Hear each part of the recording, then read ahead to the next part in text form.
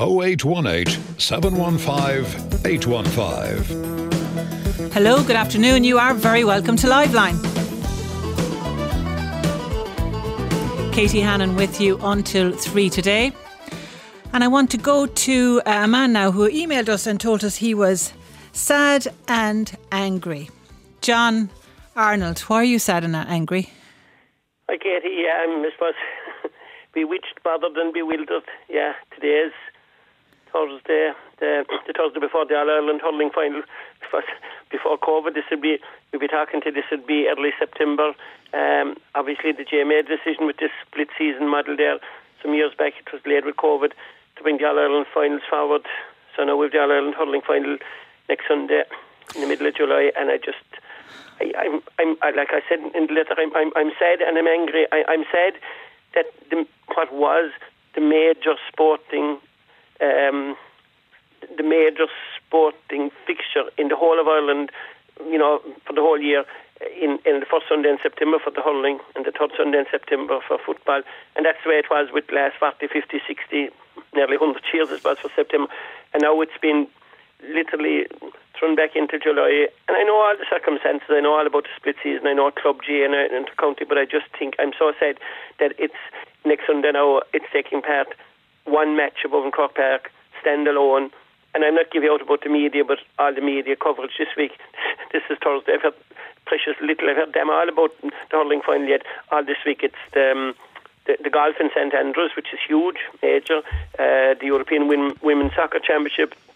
And the third test between Ireland and New Zealand. And Ireland are trying to win a test series in New Zealand for the first time. So all those things have shoved the All-Ireland final completely into the background. And I'm not blaming Ian off here or anything. No, but it's just, it's what's on now, yeah. And obviously in August and September, the GA really kind of could own that time, because there wasn't an awful lot. Everything else was just getting going, whereas the GA would be coming to obviously for both the hurling and the football, you'd be coming to the peak, the crescendo of the season.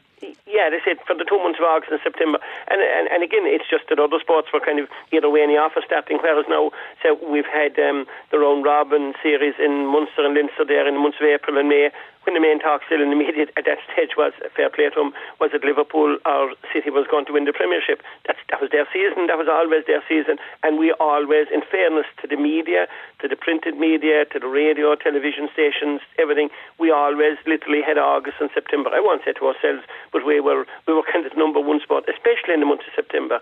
And what makes me really angry then is when you think of the month of September and you think of children going back to school in late August, and for maybe it was only a week in September for the hurling and 3 weeks for the football, the joy and the pleasure that national schools this week should be enduring are having in Offaly and Tipperary, if they're the minor final, and Limerick and Kilkenny, kids going in having jersey days, talking about it, singing the songs, wearing the green, white and gold of Offaly, or the blue and gold of Tipperary, the green, white and Limerick, and coming in the colours. And I know that feeling, that excitement. Of course, if you're from Kerry like myself, September was always a very special month, especially from Listowel, I was, because you'd win the All Ireland, John, and then you'd go to the races for the week afterwards to celebrate. And I mean, after that, you probably go to the ploughing championship, and that's all been thrown away. And look, I understand there was a problem. The problem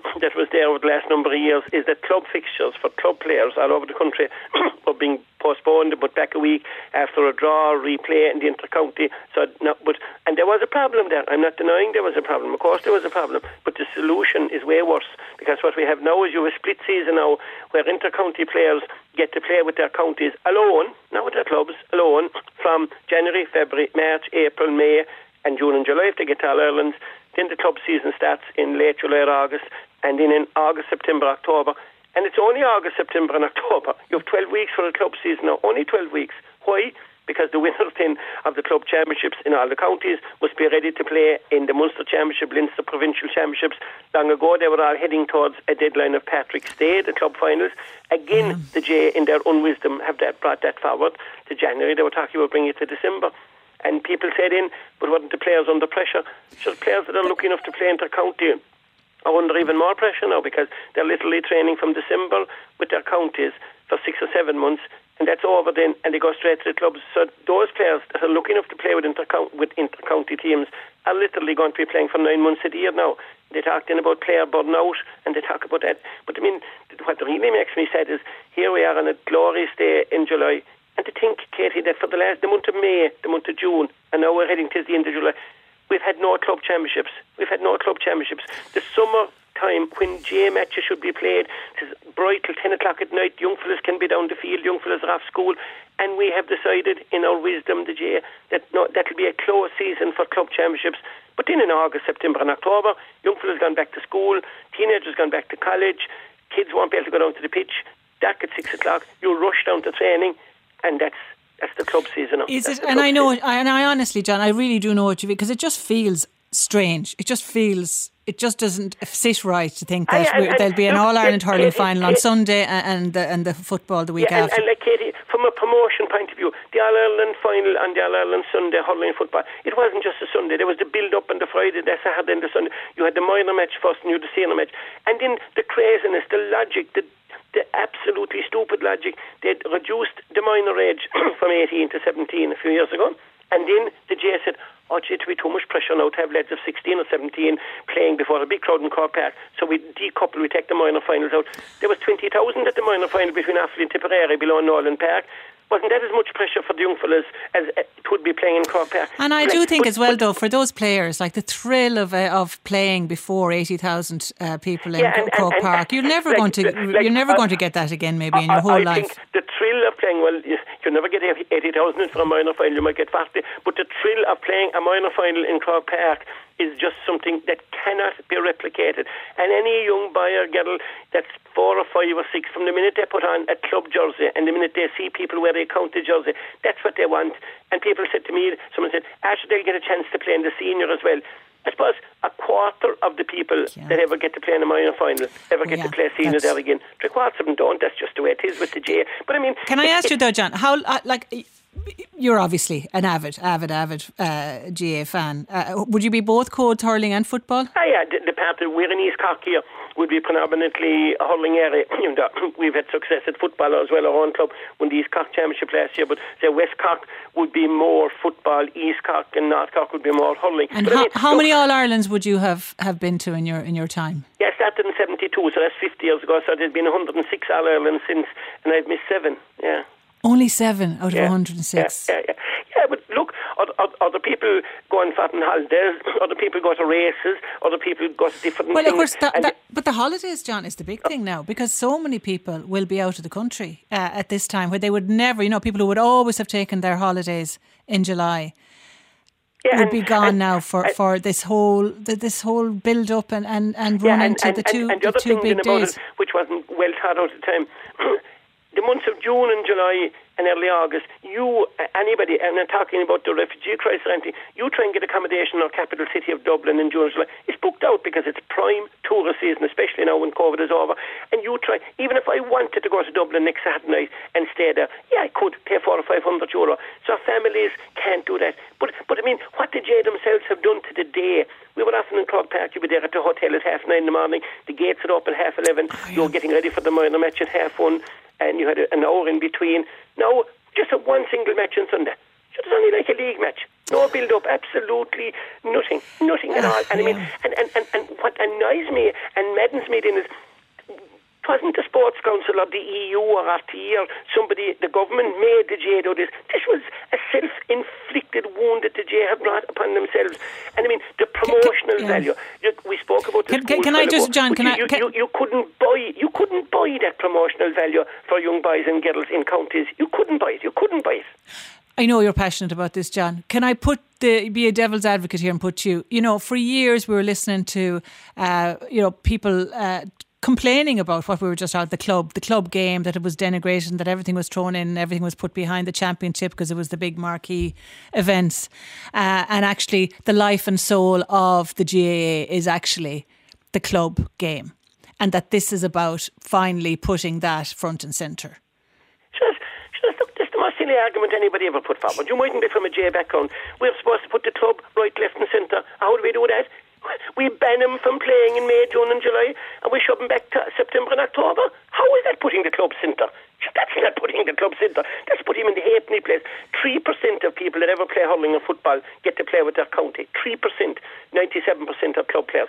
So we give the 3% now are entitled to a full January, February, March, April, May, June and July if they get to All-Ireland. That's for the 3%.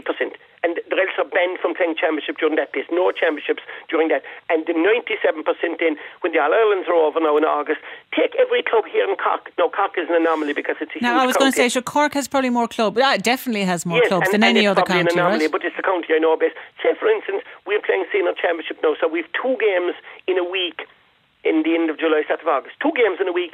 If we lose those 2 games, good night, Irene. Our season is over. If we lose those 2 games, we've been waiting the whole year. And if we lose those 2 games, we've a third game after that. You're only playing for promotion or relegation. So in other words, you wait the whole year long while everything else. And if you've 2 games in successive weekends, and if you're unlucky enough to lose them, good night, Irene. How is that promoting hurling and football? Now, I said initially, of course there were problems with players, say at the start of the year, they want to go on holidays, they want to get married, they want to do different things, and they don't know when club fixtures will be on, and club fixtures will put on and put off, and now at the moment they're saying, well, now they know they can get married and they can go on holidays in May, June, July, because there'll be nothing on. But the point is, surely, be to God, we could have a kind of a dual system where you could work the inter-county and the club. Of course it would be difficult, and of course it would take a bit of working out, but God knows the system that we have now introduced is a disaster, both from the promotional point of view, which is one thing, from the general public, but also that now the club season is shoved into the autumn, and every club has young fellas playing that are in third level college. They'll be all going back to school now in September and October when the club season will be really in full swing. John, so what we have now is the worst of both worlds, in my opinion. Will you hang on there, John? We're getting a lot of calls in on this. I want to bring in Shawnee now. Shawnee, good afternoon. Hello, Cassie, how are you? I'm good. What do you make of the split season? That man hit the nail in the head there. I was just thinking about it the other day. The college lads, they'll be gone back before the clubs will be starting, and they'll be trying to, their parents are going to suffer. They're going to have to bring them home from college for training 2 evenings a week. But these are the people we were told this was all to be. This was supporting these very people. Does anyone out there agree with this? Text us in 51551. I'd love to hear somebody, who with a passionate argument in favour of this, because I can hear. John, you're making very good arguments against it, and Shawnee, you're the same. Yeah, I would. I see, and like that man said a while ago, if they're gone after 2 games, they're gone. And if they go on in and be playing a final, there'll be snow on the ball coming down for the sky a couple of days before Christmas, playing the club's finals. Where do you think? What was the thinking behind this, Shawnee? Do you think? I don't know. Like there's 12 months in the year, you see. And like that man said there, hello again. There's all the months at the first half of the year, they're all gone, and the club players they're not playing at all. Like. Yeah. And then they want to rush him into it. And another thing about the senior hurling All Ireland and the senior football All Ireland, like fellas have to prepare themselves very fast now. Before they knew the All Ireland. The holding All Ireland was on the first Sunday in September, right? Mm-hmm. They have to prepare themselves now mighty fast, and they'll be gone out of it very fast. The same as I'm a Tipperary man myself, and the same as we were. We were gone after a couple of games. Yeah. And you see. Yeah, but Johnny, will I put to you as well, like the idea that we haven't even got 1 year of this under our belts yet. Should we give it a chance? And people are complaining. Yeah, before we've even got through one season of this split season. But Katie, to reiterate Johnny's point, even just from a promotion, remember next Sunday now, the 17th of July, and I'm speaking from the 2 sides, from inter-county, we'll see the All-Ireland hurling final. You won't see another inter-county hurling match on any television channel until August, September, October, November, December, January, February, March. How is that promoting the national game? How, in the name of God, is that promoting the national game? We need to have it spread throughout. We're under competition from international media, from international sports, from professional sports.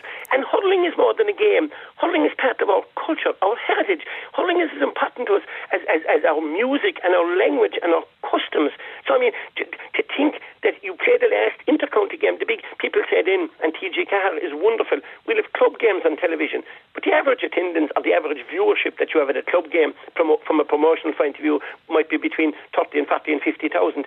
To promote the Gaelic games and hurling amongst people who are not maybe so proficient as already, you need to have the high-profile games. And, I mean, people said in, Arnold is speaking out both sides of his mouth, I want to go on the whole year. But the model I had proposed last year, I don't know, was it even looked at in Croke Park? I sent it into the county board, was you start your championships in May. Don't mind your round robin. You have a back door. You run them through till September. That's 20 weeks inter-county.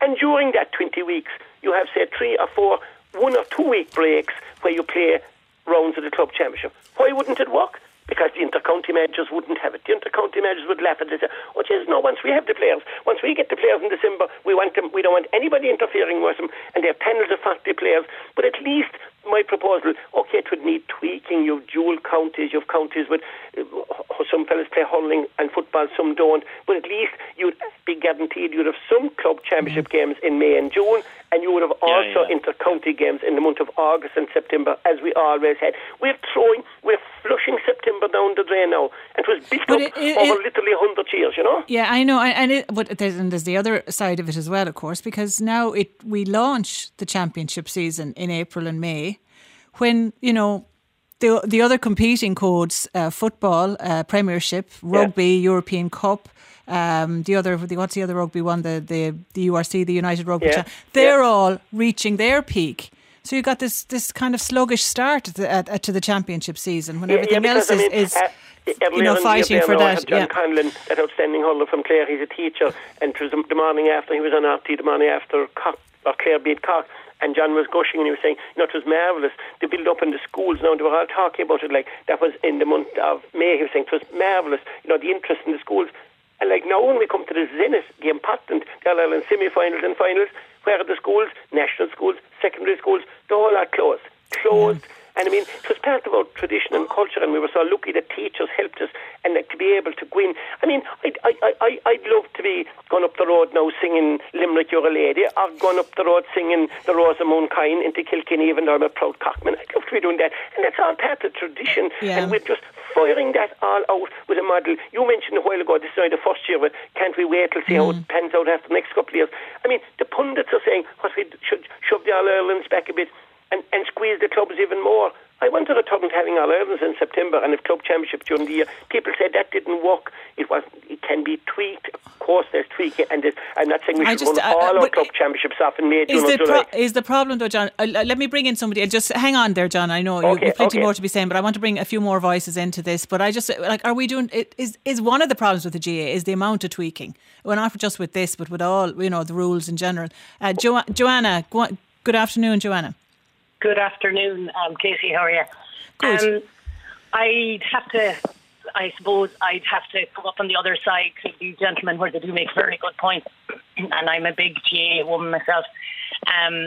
But I think what the GA are trying to do at least, is put the players first, player focused rather than, I suppose, on sorry, Joanna, I only realise who I have now. You're former player yourself, of course, until I am with Galway. Yeah, I am indeed.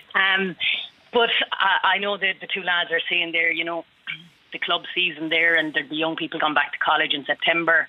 I'm not sure that's a massive point, because the All-Irelands being in September anyway, traditionally they were always gone back to college this time of the year.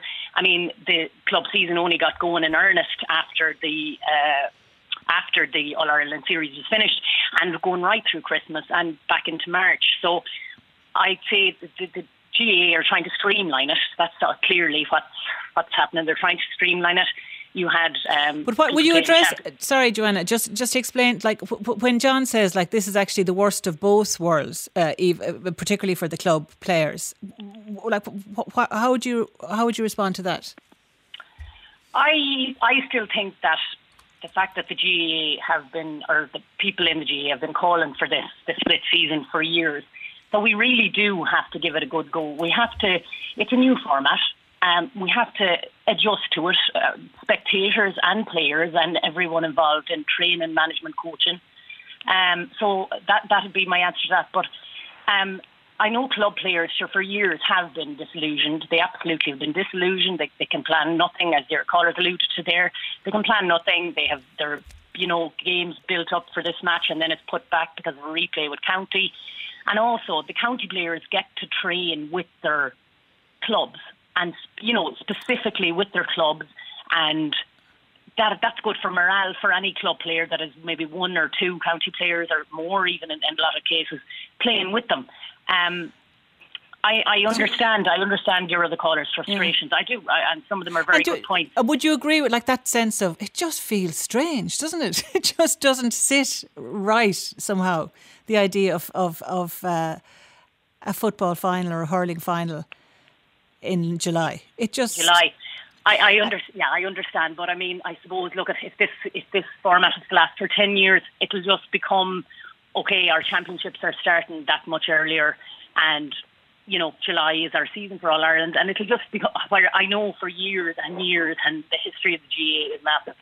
That we're used to our hurling and football championships ending at a certain time of the year.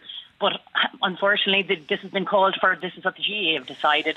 And as I said, the other thing I wanted to make about the Club All Ireland, and that was historically going into St. Patrick's Day, and you had players there. They were finishing if they were lucky enough to be involved in the All Ireland series in the finals, they were going straight back into their club. They were training all through Christmas, had big matches, at that time of the year, and then their All Ireland final in March. And then, if they were lucky enough to be involved in county panels, they were going straight back into county, or maybe there'd be rounds of clubs starting again. So I know John there, your first caller, was saying that they're going straight back to back again with this system, but that's pretty much what they were doing, the ones that were in the final stages of both competitions as well. Yeah, but John's point is this is not solving that problem.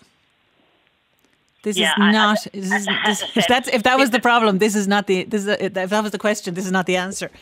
Yeah, the only thing I would still say it's better for players or counties that have clubs with club players, and that the county players can dedicate their true time to, as we know how demanding it is for county players. And then when county is finished, that they can go back to their clubs and they're not dipping in and out or turning up to train and not being able to train, or missing different matches.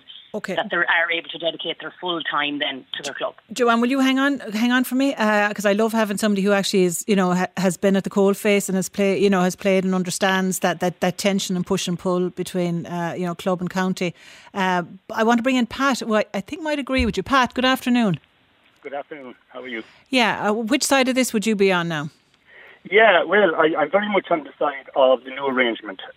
Really? I think with any arrangement, it's new and we have to give it a trial. For years, from the club perspective, we were always kind of critical of the fact that club players were being squeezed into the latter part of the year, playing county championships in adverse weather. And as your previous speaker said, if they were successful enough to progress in their club championships, even all the way to county finals and on to provincial club championships, invariably they were playing in mud and certainly in conditions that were not conducive to good hurling or football. Like your previous speaker said there, it doesn't feel right, it doesn't sit right. Mm-hmm. And it's a change. And like with any change, you have to adjust to it. Like, I think we're now playing our inter-county games in, at the best weather. The conditions of the pitches are immaculate. So but your August and September is as well, though, Pat, to be fair. Yeah, well, generally it would be. But again, if you're talking about the club players, like the club players are entitled to the same good conditions for their playing their sport. And if you're playing those in November and December, as happened previously, they are not the conditions where you can promote the club matches on, But I wonder, is there a sense as well that people are particularly upset by this because there's this huge feeling of wanting everything to go back to normal after the couple of years of upset and distress with COVID that we've had. And for this to come along this year of all years, I know it was delayed because of the COVID, but it just feels even more, I think people are more discombobulated by it. Yeah, you're possibly right, but again, I would say that we probably need to have a small bit of a change of mindset here, I personally see no no particular disadvantage in playing the All-Ireland finals, in mid-July, late July or early August. I suppose I'm involved myself here in the Dare Football Club, at Dare GA, and we're fortunate as well as that our county team are very successful at the moment. Well, indeed. So, we're trying to manage even club players that are also involved in our own run. Connolly and Declan Hanlon are involved with the county team. So, there is a compromise. We've already started our club championship, and we've done so without Ronan Connolly, who's very much part of our team. So, any new arrangement where you have club and where you have county, there's going to be some bit of compromise. We've already. But can you honestly say, sorry, Pat, to cut across you, but can you honestly say that there is the same level of excitement in Limerick this week? And I know there's obviously there is huge excitement, I'm sure, but that there would be, if we were doing this at the traditional time when the kids were back at school and that whole national conversation was completely engaged around the All-Ireland. Yeah. Well, look, I suppose being from Limerick, we're in a very unique situation at the moment. We're not used to being involved in so many All-Irelands. I think it's our fourth All-Ireland in 5 years. So we're just soaking it up and, bring it on. It was middle of December, which we did play an All-Ireland final 2 years ago. We just love what's happening at the moment. So I'm probably not the best person to ask in that. Right, okay, fair enough. That's a bit of honesty there, Pat. Thanks for that. Yeah, anytime you're in an All-Ireland final or you're playing in July or September, you just soak it up, as I say, bring it on.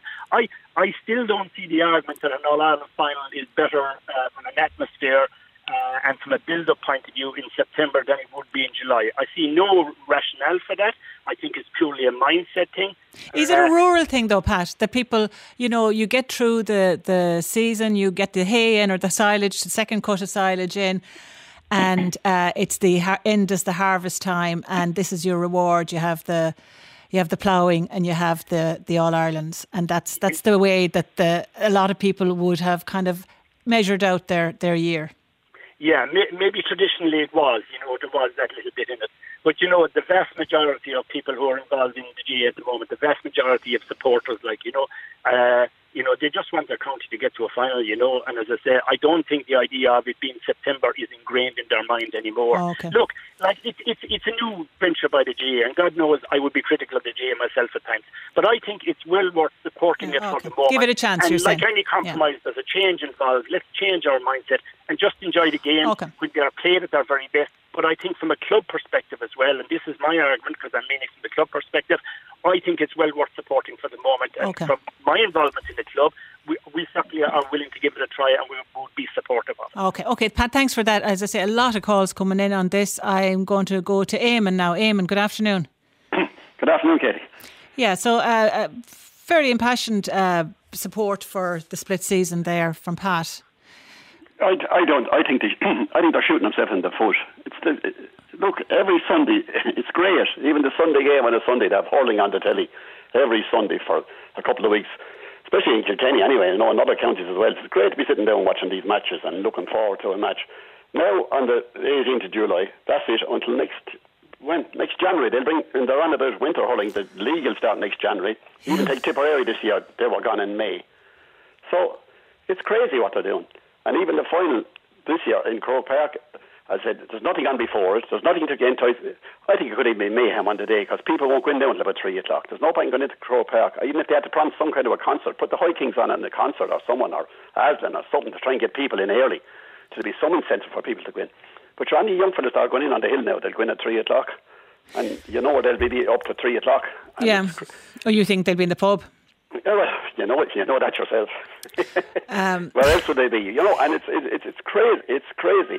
And another bugbear of mine, which is never to go to Croke Park on Sunday is €90. Mm-hmm. There's no. I'm going to Croke Park for 50 years. I remember in the old days, you go to Croke Park, all right, your ticket could be, but at least it was tiered pricing. But now you're paying €90 to sit at the back at the canal end, maybe at the back of the goal, and you can pay the people that are lucky enough to get tickets for the good tickets in the Hogan stand are still paying €90. That pricing is crazy. It's scandalous. And Nicky Brennan said years ago there's no bad seats in Croke Park. But I'd like to see Nicky Brennan and a few of them sitting at the back on the canal end at the back of the goal for €90. Or would he rather be in the Hogan stand or the Cusick stand? Okay, Eamon, we'll see if we get any more commentary on that, but we'll go back to this issue of the split season if we can for a minute. Sean, Sean de Bruin, how are you? Very well, thank you. Your son is playing for Limerick.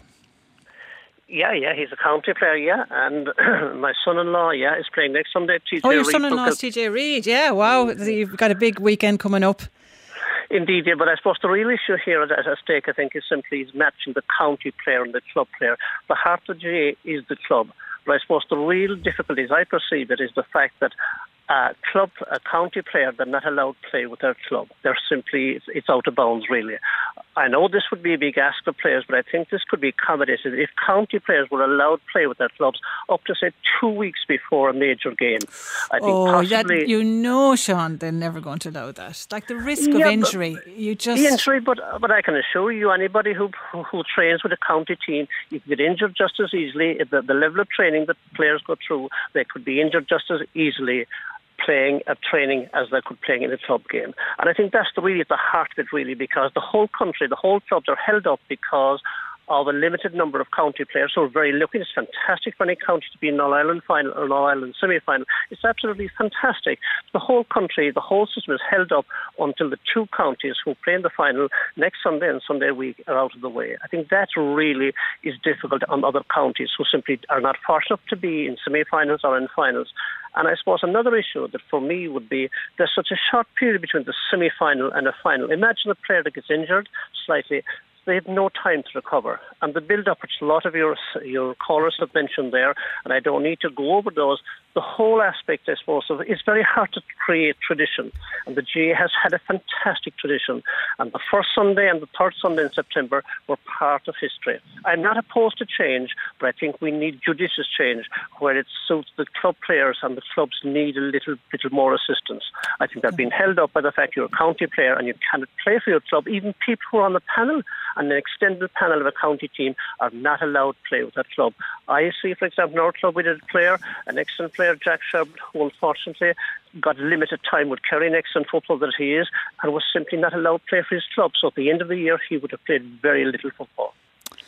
Yeah, those tensions are they're very, very much there, and everyone has an opinion about how best to address him, Sean. But that's your plan. But I would think we'll have a better idea when the present system is over this year, at the end of July, when the All-Ireland Senior Football and Hurling are over, what we're going to have, how it's going to fare out. It's worth sort of trying it for 1 year, but I don't think... You don't think personally, it worked? I'm willing to listen to try for once, but I have the feeling some change needs to be made to accommodate, I suppose. We shouldn't throw out the baby with the bathwater. Okay, Sean, will you hang on? I need to take a break, but I've got more people hanging on, so we'll continue this after these. Talk to Joe on 0818 715 815. Talk to Joe on 0818 715 815. Or text us on 51551. We're getting a lot more callers in on this. I want to go to Ray now. Ray, good afternoon. Good afternoon. Where do you stand, Ray? Sorry? Where do you stand on this? I think it's a good idea. I think, I know that the GA is built on tradition and that, but I think give it a try, see how it works. I know from my own years involved in the GA, like involved as officers in a club and managing teams, like you might play your first round of the championship in May and June, you might play a second round, and then you might have a game again until September or October. And even when the old system was there, you were playing club championship games out in September, October, and then you were trying to rush through the Connacht Championship. And you were playing games maybe in December. So, give it a chance and see how it works. Right. You said that it gives club players a chance to play on decent pitches and decent weather. In decent pitches, exactly. And you'll even find junior championships and intermediate championships aren't played because they don't want to play them in case a guy is, say, on a senior team, and if you play senior, well, then he can't drop down and play intermediate or junior. And all the championships are held up because the senior championship isn't played. And I think the club players are getting the raw end of the stick, and you have young fellas there training for 4 and 5 months, playing no competitive games, and a lot of them are getting fed up and maybe going to soccer and rugby because they know they'll get competitive games. And I think you have to look after the club player, because without the club you won't have county teams. Yeah. Okay, thanks for that. Go to John Magner. Good afternoon. Good afternoon, Katie. Yeah, where are you on this? I think I would be in agreement with the last speaker, because I think that you look at Cork as a very traditional GA county, but I mean they took tradition maybe a small bit too far in the past. I mean they opposed the opening up of Croke Park, they opposed the setting up of the club championships in the past, and I mean the club championships gave junior clubs, intermediate clubs and senior clubs an opportunity to play in Croke Park, which they mightn't have got with inter-county teams. And I think like that. Do you think this is where John? This is the traditional wing that John our Cork man is coming from? Something to be tried. This is the year 2022, and we have to allow the GA to experiment to a certain extent with changing dates of games, because there was a lot of complaints about club players not being given due consideration in the past, and I think Croke Park have tried out something this year. Granted, maybe COVID was part of why this system is being tried out, but I mean, look, give it a few years and let's see how it develops and what way clubs, players will react as well. I mean, okay. Let me put that to John, who started off this debate with us. John Ireland, you are from Cork. Are you seeing this from a pure traditionalist point of view? Saying we must say after the club players, and Ray there, the second last speaker, said it's great to have the games in good weather. So I mean, we're banned from playing club championships now in May, June and July. He was saying to the flight to be playing in the winter. We're getting into the heart of our championships now in October, and they must be finished by November.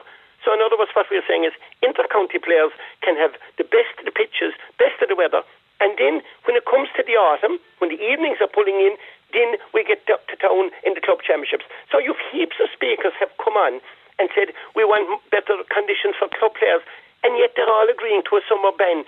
Ray said their players are going to go away to soccer and rugby.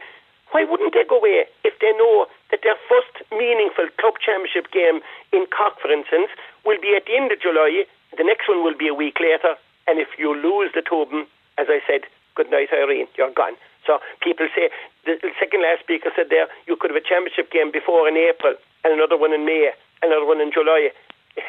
I asked somebody, which is the better system? Have two of them in 1 week, and your championship is 6 days or 6 months? Which I prefer to, from a club official's point of view, trying to keep a club going, and you could end up then, you build up your training, and literally, as I said, half the clubs in Cork will be gone out of their championship after 1 week of the championship season.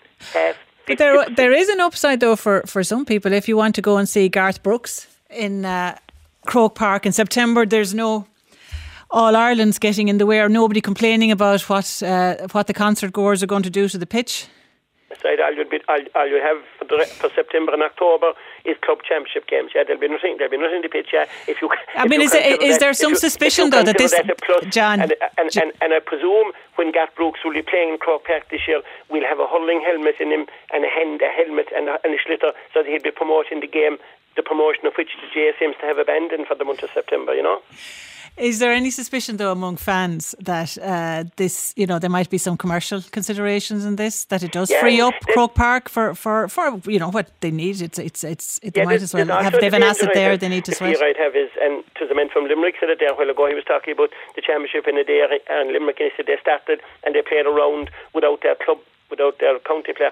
That'll be the sad day for the J if you go down with the rugby model, where a rugby club rears up a good young player and then he gets contracted as Munster or Ireland and the club never sees him again. If we're going to go down that road, that you're going to have championships played and a young fella who has been developed by his club, and then they play around the championship and say, well, he's stuck to the county, we can't have him. What you're doing then is you're really going down a semi-professional route. You're going down a two-tier route where players will be either county players or club players. That'd be very, very sad if we go down that route, and I hope it never happens, Okay, John, we have to leave that one there. I have to take a break. We'll talk to you after these. Talk to Joe on 0818 715 815.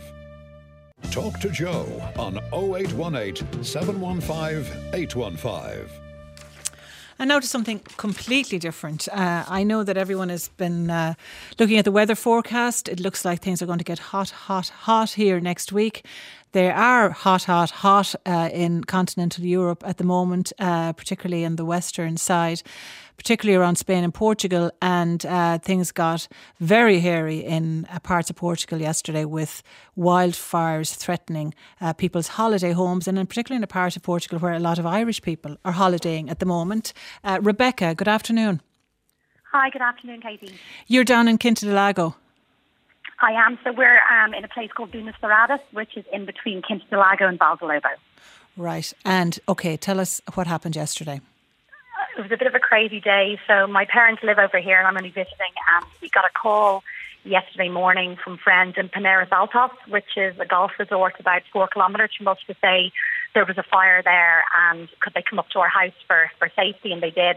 And we thought we were fine here, but the fire started travelling, and we got a phone call then from my dad at about midday to say to leave the house, that it was only about 1.5 kilometres away from the house. So we went down to Lobo and we brought some tourists with us, some Irish people. It was about 40 of us, and then we had to evacuate from there. When you say when you say there was about 40 of you, you mean that you went like in an entourage, like you were all travelling in a convoy? Yeah. So there was a few people that I'd met over here last year that I knew were from Dublin, and they had their family here. So we were just trying to make sure there's a lot of young kids, and just to make sure that people knew where to go, because they were the GNR, who are the Gardaí over here. They were blocking all the roads. And I'm just trying to get people out who had young children, just to make sure everybody was safe. So, and was it kind of panicky, or what was the atmosphere like when you're getting people together? I guess because there were so many children, you're trying to stay calm, but the smoke was pretty bad around our area. So, it's more, we knew where the fire was, and we couldn't see the flames from our villas. Yes, at that stage, but the smoke was really, really heavy. So it was just trying to get down to fresh air. So we headed down towards the beach area. But then we were sent from there, and we drove then the back roads to Quatera, and that's when the flames were all alongside us. We were driving, and they must have been about 50 foot high. So that was pretty scary. Oh my God! Along the side, the road that you were driving along, there was 50-foot flames at either side. Yeah, it was on the right-hand side. So we were driving, it's the Treval area, so kind of the back of Lobo going to Quatera, and the fire kind of came, as I said, down from Quinta Lago, and then kind of all the way down the main road through Dunas, through Lobo, and just kept on going. So even when we were in Quatera, which is quite a distance away, all the helicopters were still there collecting water, because the fire had come behind Quatera to Villa Sal, and it just kept spreading all the way to Villa Mora. But today is a lot brighter here now today, and while the helicopters are still going around, it seems it's just a bit of smouldering happening, but there's, as far as I know, there's no major fire outbreaks today. My God, it must have been quite a scary. I'm sure when you're doing it, you're just doing it, but afterwards, when you're thinking about what might have happened?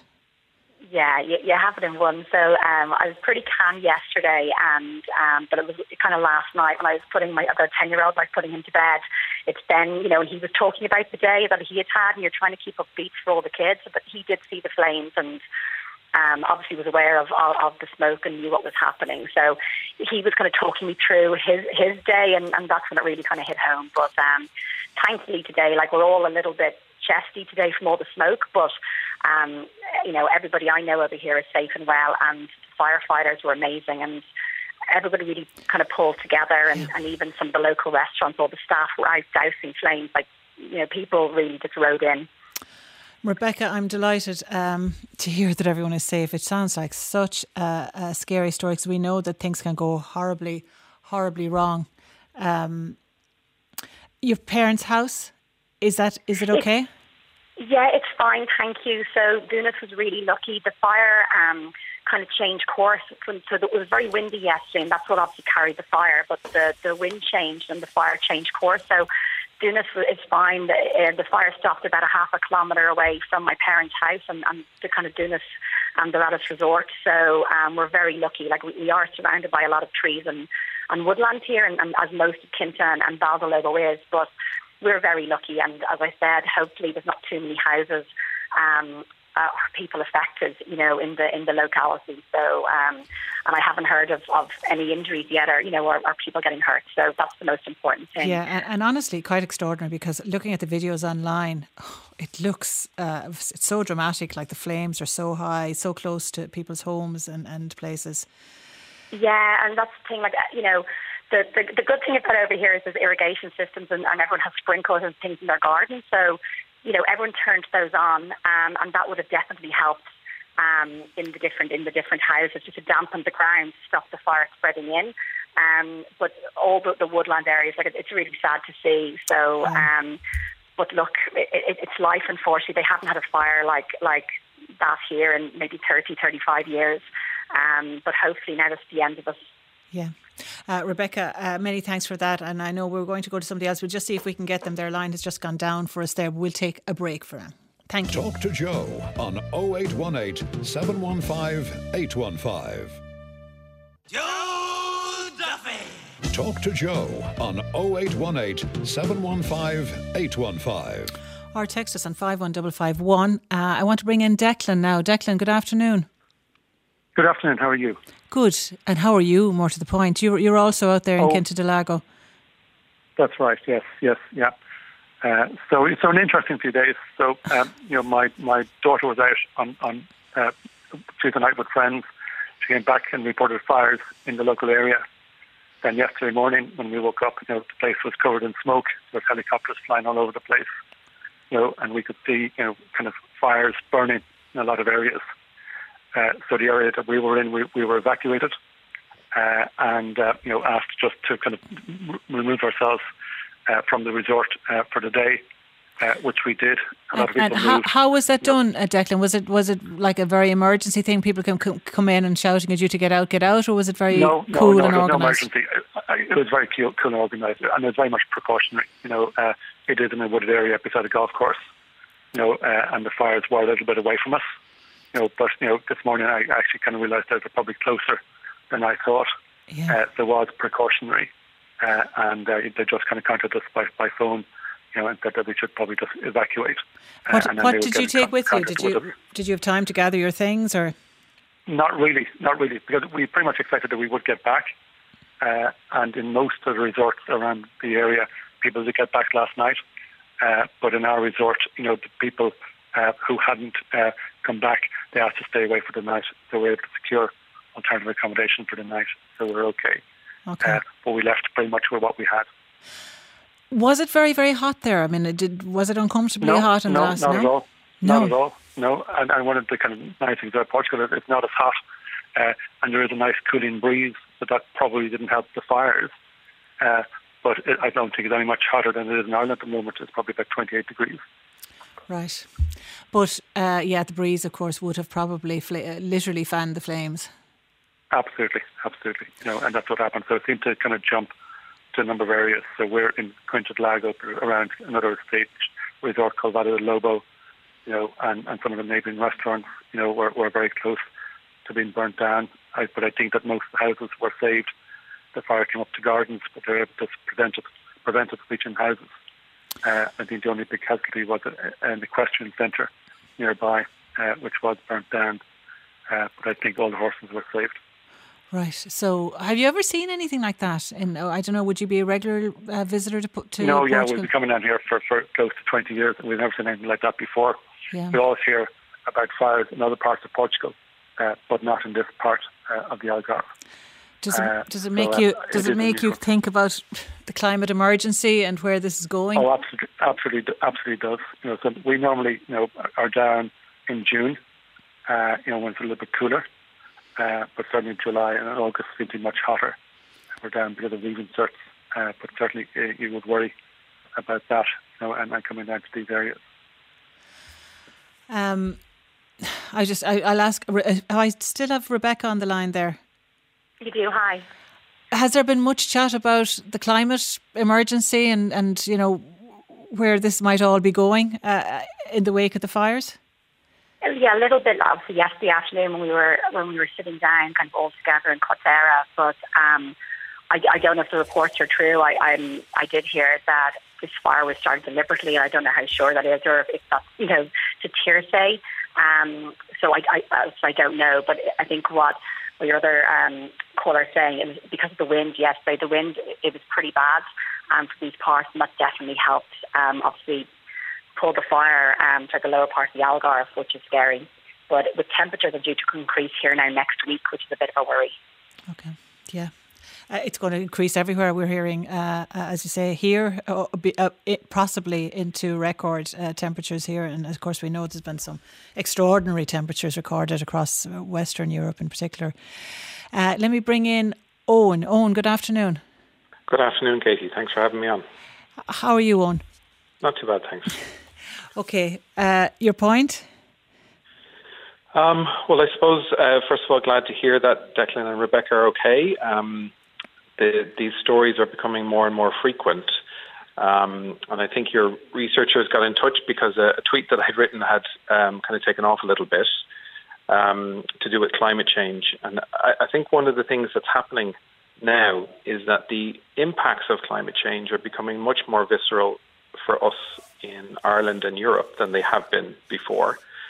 And that the trajectory that we're on, if we don't change course radically and quite quickly, things are going to worsen. So in terms of drought and wildfires and then winter flood events, etc., intense storms, all of these things are becoming more and more frequent. And I suppose I'm a psychologist. I'm with a group within the Psychological Society of Ireland looking at the climate emergency, and in particular some of the dilemmas or reactions that we have that I suppose are a little bit problematic. In particular, why are we so stuck? That we can see all these things happening. We are getting warnings from the UN and the WHO about the severity of the kind of catastrophes that are coming towards us at an alarming rate. The peril that's facing us is really quite staggering. And yet we are not changing our behaviour in ways in line with that emergency. So isn't that an interesting dilemma, that we're faced with this incredible set of challenges and yet we're not changing our behaviours? So some of those behaviours might be things like flying in airplanes, the way we heat our homes, our diets, driving cars, all of these things that we kind of have taken for granted as being normal parts of our lives. And certainly I grew up with these things being normal parts of my life. Mm-hmm. And the expectation being that we should just be able to do these things and it's okay. There's no problem there. And yet that's patently not true, that the consequences of these things and other parts of how the world works are really quite serious. Do you think we're at the stage where people should be saying, I'm not going to take that holiday now, I'm not going abroad, I'm not... is that would that be a more logical approach to this, or what should people be doing on? Because I'm just thinking about the movie Don't Look Up, and that it just every time we talk about this, that movie does, if anyone has seen it, and so many people have, that idea that there is something that's so catastrophic, but that everyone is looking the other way, basically. Yeah, and in a way it's partly why we're not able to look at it, or why it's so hard to look at it, is because it's so overwhelming and so catastrophic. It seems kind of almost apocalyptic and unworldly in a way. To your other question about flying or not, I think what we're missing in this discussion is a sense of social contract or social cohesion or a new social norm that would be in line with our national emissions reductions and targets. So that what kind of flying is okay and how much flying is okay. And we don't really have a good sense of that. So we're left with kind of absolutes where, on the one hand, people are saying, well, I've worked all year and I deserve to have a holiday, and it's only one person and one flight, so what big a difference is that going to make? And on the other hand, you have people who are saying, I'm never flying again because, oh my Lord, look at the consequences of climate change.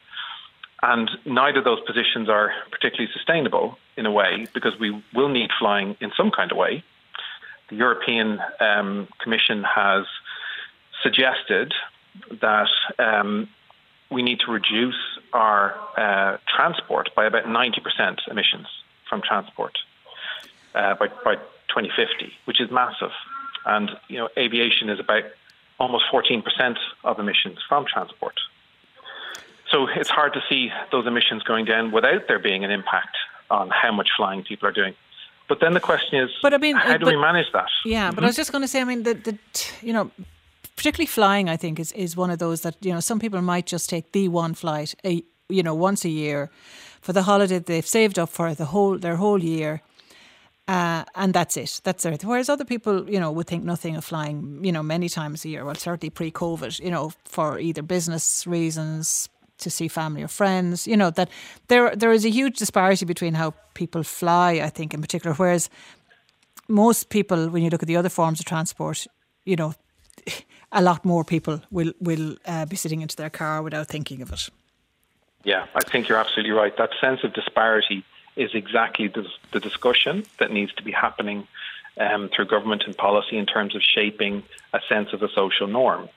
So, for example, I heard reading an article in The Guardian where one suggestion was one short haul every 3 years, one long haul every 8 years could be a kind of a max. Oh, wow. Say that again. One short haul every 3 years? 3 years, and one long haul every 5 years could be considered a limit. Oh, I thought you said every 8 years. No. Every 8 years, yeah. Every one 8 long years. haul every 8 years. Okay. Others have suggested I think people would actually be horrified at the idea of one long haul every 8 years, one short haul every 3 years. I think what happens is people compare their life with flying now to their life without flying now, rather than comparing their life with flying now to what's happening if we don't stop in terms of emissions. Yeah. And that's a psychological error, if you want. Because what we're doing is we're assuming that we can keep flying and everything will be fine. And we're back to those ideas of, well, it's just one flight, etc. But it's just one flight, said 77 million people every year in the EU. So when we add it up, that's my next question. It's massive. If everybody did reduce their flight time to one flight, and I don't mean to put all of the climate blame on people who fly, but it is a good example of a habit that could change. If everyone just reduced to one flight, would that be okay then? If you would that be okay? I'm not a climate scientist, so I can't actually answer that question. But so I think that's the question, though, isn't it? Where is the limit? Where is it? Where does it feel it's okay now? So how much flying is okay? That's the question. And the government needs to answer that in relation to our national emissions reductions. So that has to be thought about in the context of all the other emissions reductions that we're thinking of. And to your other point about it being only one part, you're absolutely right. And sometimes I think this feels like a series of deficits and a series of problems that we have. When in fact, when you think about it in terms of this massive problem that's coming towards us, we actually have a ton of opportunities to do something about it.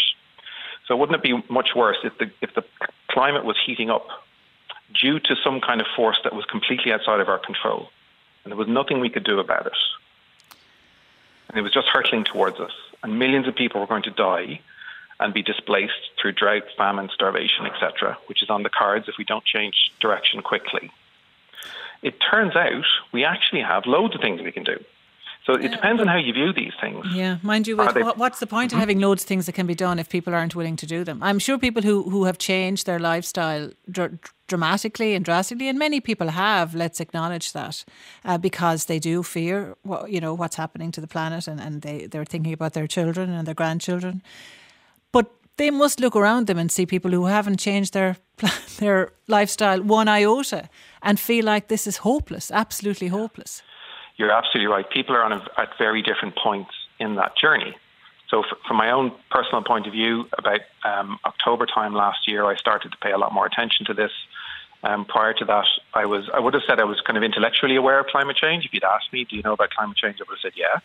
Is it a big deal? I would have said, yeah, that's fine. Are you doing anything about it? Not really. Why not?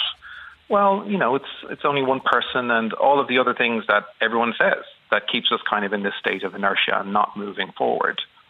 And I started to pay a lot more attention to it and went through some personal changes in my own life. So I'm kind of in a different place than I was then now, and feeling more kind of maybe able to talk out loud about it. I had been kind of feeling quite guilty and a bit kind of fearful about talking about it before, because I knew I wasn't doing something that I should have been, or I was doing something that I shouldn't be doing that was contributing to this massive problem. So even taking small steps can be really important in kind of loosening our kind of momentum up a little bit. And the fact that some people are at a different point than others is kind of a normal part of social change. So but when you even, look at, sorry, I want to get. I think it's not just some people are. I think in people's own heads they're very muddled about this. And I know somebody. It was. I think it was Colm Gannon, who's a reporter from Mayo. Was tweeting about driving through the Midlands and seeing a hybrid car pulling a trailer of turf and saying, this surely is the epitome of the Irish attitude towards climate issues. You know, people think... I agree. And we're a dose of contradictions when it comes to this stuff. And it's very hard to not feel like you're being a hypocrite in a way, because everyone's life is contributing to the problem of climate change to some degree or another. You know, we're all part of the problem. Now, the flip side of that is that we can all be part of the solution, and everyone's life has plenty of opportunities in it to make changes that can be part of the solution rather than part of the problem. Yeah, can I go on? I just, because I think Declan is still on the line on. Sorry, I just, because, you know, Declan, again, having come face to face with, you know, something that we're told is going to be a much more frequent occurrence in the coming years, directly linked to climate change, which are these wildfires across Europe. Do you think it has given you even a much greater perspective on how dangerous a point we're at here? Yeah, absolutely. You know, and I think so. You know, and I think that thankfully where we are, you know, it doesn't suffer the extreme heat of other places. So we're still blessed. But you know, you can see just the ferocity of the fires and the impact that it's having. You know, and certainly, you know, when I involved in business travel, you know, and you know, we have cut that right down to the bone as well. So we are seeing huge reduction, you know, in flights from a business travel perspective. Do you think about flying differently now, Declan, than you would have a few years ago? Yeah, you know, yeah, and I think that's COVID brought on, you know, because you've realised that, you know, not only, you know, is there an environmental benefit to not flying, but actually you don't need to. You know, because there's other technology that allow you to meet in other ways. You know, but also, you know, all businesses have a responsibility to behave sustainably as well. You know, and then cutting down on emissions and flights is a key part of that. Yeah. Let me just ask Rebecca, if I still have you. Rebecca, again, I'll ask you the same question. Having come face to face with that fire yesterday, you know. Yeah. I think it's you know, what Declan said, you hear about fires in other parts of Portugal in the past, but it's never been in this area. So, of course, it makes you sit up and think. And it's obviously everybody has their own personal responsibility to make change in their own lives. And, yeah, flight travel is one of us. But also the same with business, you know, you can do similar to learn from COVID over the likes of Zoom, for example. So my business travel's cut down dramatically. And I think that's just everyone just makes some small changes, and flight travelling being one of them. Yeah. But definitely you think the experience you've had, because I think a lot of this is you hear about what happens, because a lot of the worst of this is happening to people in poorer countries and in you know, the developing world. They are getting the brunt of decisions and lifestyle patterns that we in this part of the world are responsible for. So, you know, it's not always that you come face to face with the worst, you know, impacts of this, but you did yesterday. We did, and yesterday was very scary. And, you know, we are very lucky in Ireland, I guess, with the climate we have, but it's seeing it happening somewhere else in the world. If everyone was in the situation and literally saw what we saw yesterday, I think would make anybody sit up and take notice about what's happening around the world with climate. Yeah. Owen.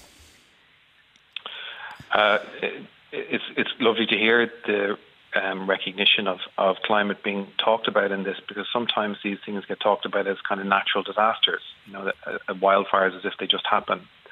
So I think we're starting to join the dots between the production of greenhouse gas emissions into the atmosphere and some of these extreme events that are increasing in ferocity, etc.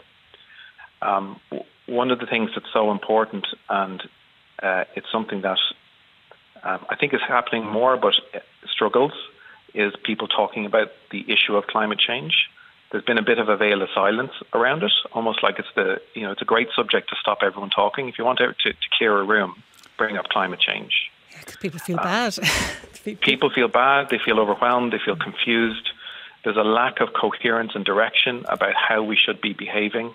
There's a lack of clarity from the government maybe about the urgency of this. If we think back to COVID and how clear the communication was and what was required of us to get through it as a community, and compare that now to climate change, there's a world of difference. That's right. So it's almost like we need to bring that sense of clarity and communication to people's lives, so that we can make the changes we need to create a livable future. And it's not a vested interest group here that's talking. This is all of us. It's the whole thing. Okay. Depending on this. Okay, Owen, many, many thanks for that. And thanks to Declan and Rebecca. And I'm so glad you came out of yesterday safely. We'll take a break. Talk to Joe on 0818 715 815. Joe Duffy. Talk to Joe on 0818 715 815. Now, just before we leave the programme, I want to get to this because it's a completely different topic from what we've been speaking about there. But a very distressing incident at Connolly Station yesterday. Declan, good afternoon. Yes, hello, Katie. No, it actually happened, Katie. On Friday. It was last Friday. Yeah, sorry, Declan. Yeah. Explain what happened. Time. Okay. Well, I was in the station about 10:15. I was waiting for a train to Maynooth at 10:14. And at some stage, these about 10 young guys, maybe between 12 and 15, black sort of clothing, came on the scene. And I knew there were trouble from the word go. Now, they didn't do anything at that point. They were boisterous, rowdy, all that kind of stuff. Mm-hmm. But anyway, sometime later, I heard one of them shout, "Malahide train." Now, I told you a researcher about this. They obviously knew that this young chap of about 14 was on the Malahide train. And dark trains are long, as you probably know. And anyway, the train came in, and I saw what I reckon was the ringleader. I could see a hammer hanging out of his pocket, out of his trouser pocket. And like a hammer like you'd use for... Yes, a small hammer that you use to just anything, a normal sort of hammer. And they ran towards the front of the train. There was a carriage on the front of the train. And now, at this stage, I was about 50 yards or maybe a bit more away from. So I didn't actually see what happened. But there was a commotion, and this sort of ringleader, we'll say, came out of the train with one of these new bikes. The small sort of bikes that are like scooters. Yeah. So that obviously was the plan, and they all scarpered. So it was a bit of a shock even at the remove that I was. So I talked to the guy next to me. Then after about 5 minutes or so, I went up to where to the carriage that was attacked. And when I got there was a young chap about 14 with his head split open, blood on the ground.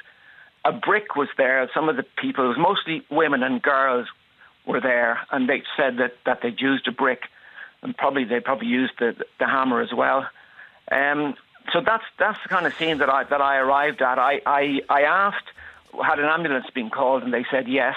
I didn't have the presence of mind to say had the guards been called, because I was in a bit of a state of shock myself, seeing this young guy with blood dripping out of him, only about 14 years of age.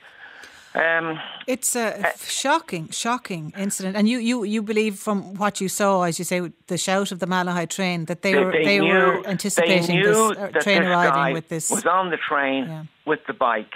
And maybe somebody on the train told them, but they already knew that this guy and the bike were there. Now, I wasn't going to ask the guy, like a detective, what happened. I mean, the guy was too, Yeah, but it's a very intimidating scenario for everyone, I'm sure, and for everyone on that carriage, but everyone around the station as well.